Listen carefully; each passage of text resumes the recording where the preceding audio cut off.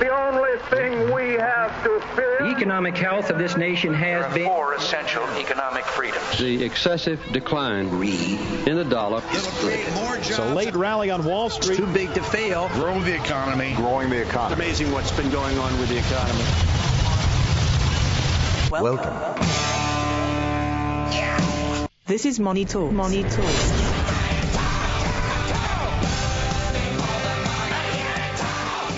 Good morning. What up, fam? You're listening to Atlanta's longest-running, most respected money show on radio, Money Talks. I'm Troy Harmon here today with Casey Smith and Logan Daniel. That's right. Thought you were going to say the Sunshine Band. Casey you look and like you wanted the to. Sunshine. No, I didn't even think about it, but, you know, we have called you that before. Yeah. Yeah. It goes back a few years, but... Yeah. Never know what Troy will say. Yeah, well, neither do I. And sometimes that's okay, and sometimes not so much. So these guys are both CFP certificates, am I correct? That's right. That's right. How about that? You continue to impress me with your knowledge of Man, I do this board. every week. Yeah. Every single week. I've got a CFA. I'm a CFA charter holder officially. There you go. And you cannot use that as a noun either. So, you know, these boards have gotten really specific about the way that you can talk about the designations that you might have achieved in life, right? They're very, very specific indeed. Yep. KC also holds the CEPA, which is stands for Certified Exit Planning Advisor. Correct. Yeah. All right. And am I missing anything on you, Logan? Also have the CRPC. See there, I would have left you out. CRPC. It's all kinds of alphabet I got to soup. hear what that means because I don't know. The Chartered Retirement Planning Counselor. How about that? Similar to the CFP, it just kind of dives a little deeper into retirement planning, which they go hand in hand. Yeah, I know the CFP designation requires you to have quite a broad knowledge of financial planning situations. Not always related necessarily to retirement, but pretty much anything that you're planning financially to do, right? That's right. All right, so now we've all determined just how qualified we are. I guess we can talk about the stock market a little bit. I guess. Let's do it. Market up. No, this is not the end of the show, which is what I say every time. Sorry, I've spoiled the ending for you. But the market way to go. has People been are up this tuning week. out already. Yeah, Fantastic. I ruined it. Sorry, guys. If you don't already know, if you've listened to me more than about twice, you know that's how it ends. But the market gained 0.45% in the last week. Information technology led the way. Could anyone have guessed that? Surprise, surprise. Up 2.21%. Consumer discretionary is another, long-term big gainer, 2.17% higher. What do you think's in the basement, Casey? Could it be energy? Energy. Oh, How man. about that? How did I Down guess? almost 3.5% this week. Financials also getting kicked around a good bit, down 2.8% on the week. Let's back up a step and take a little longer-term view. Longer term, that means like next week, right? Yeah, it could be. We have year-to-date numbers. The market is 6.16% above where we started. Unbelievable.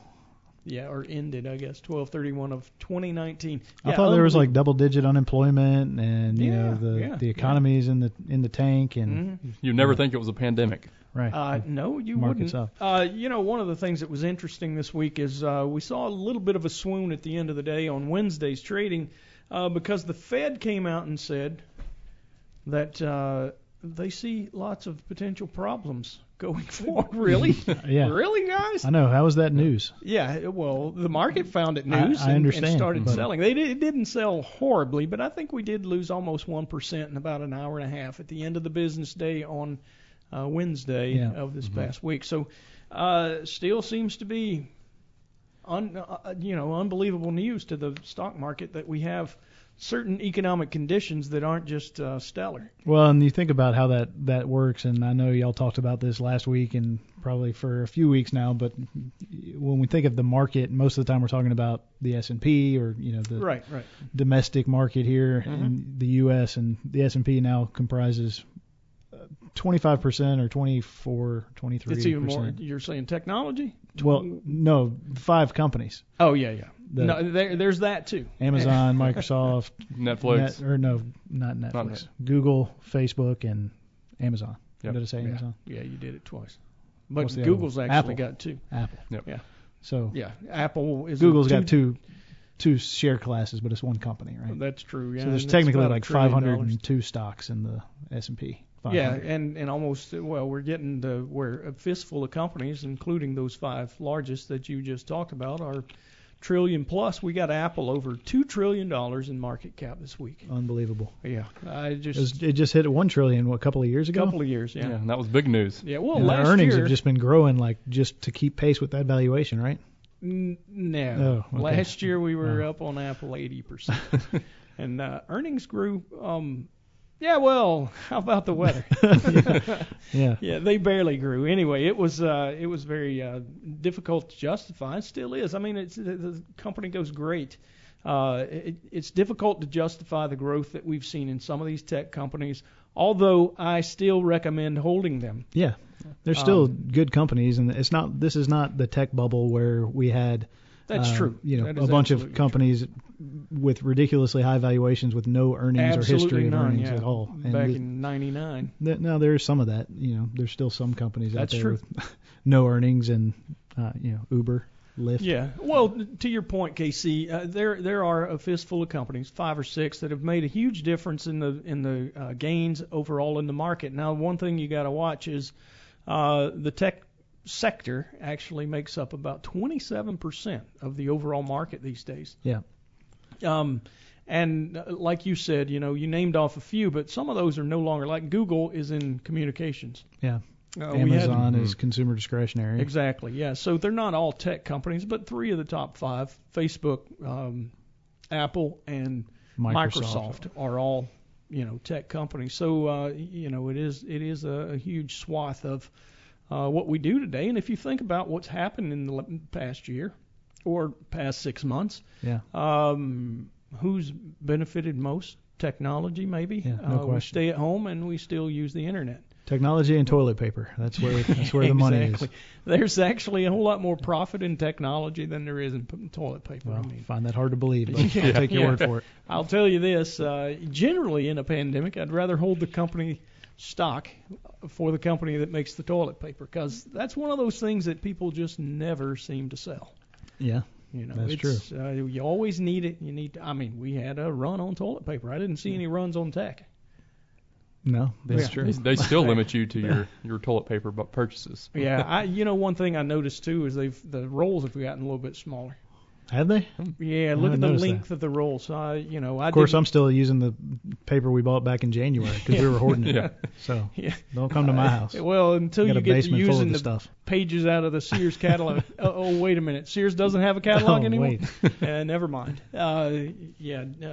Didn't really date myself. I remember when they had a catalog, but I don't ever remember being in such dire straits. Now, I do know there were stories about that from the Great Depression. Yeah. Where you had to use, sales catalogs or whatever. All right, so moving on. S&P 500 for the last 12 months up 19%. Technology is only up 49.75% in the last 12 months. Bubble. Excuse me. Well, there you go. I got the corona.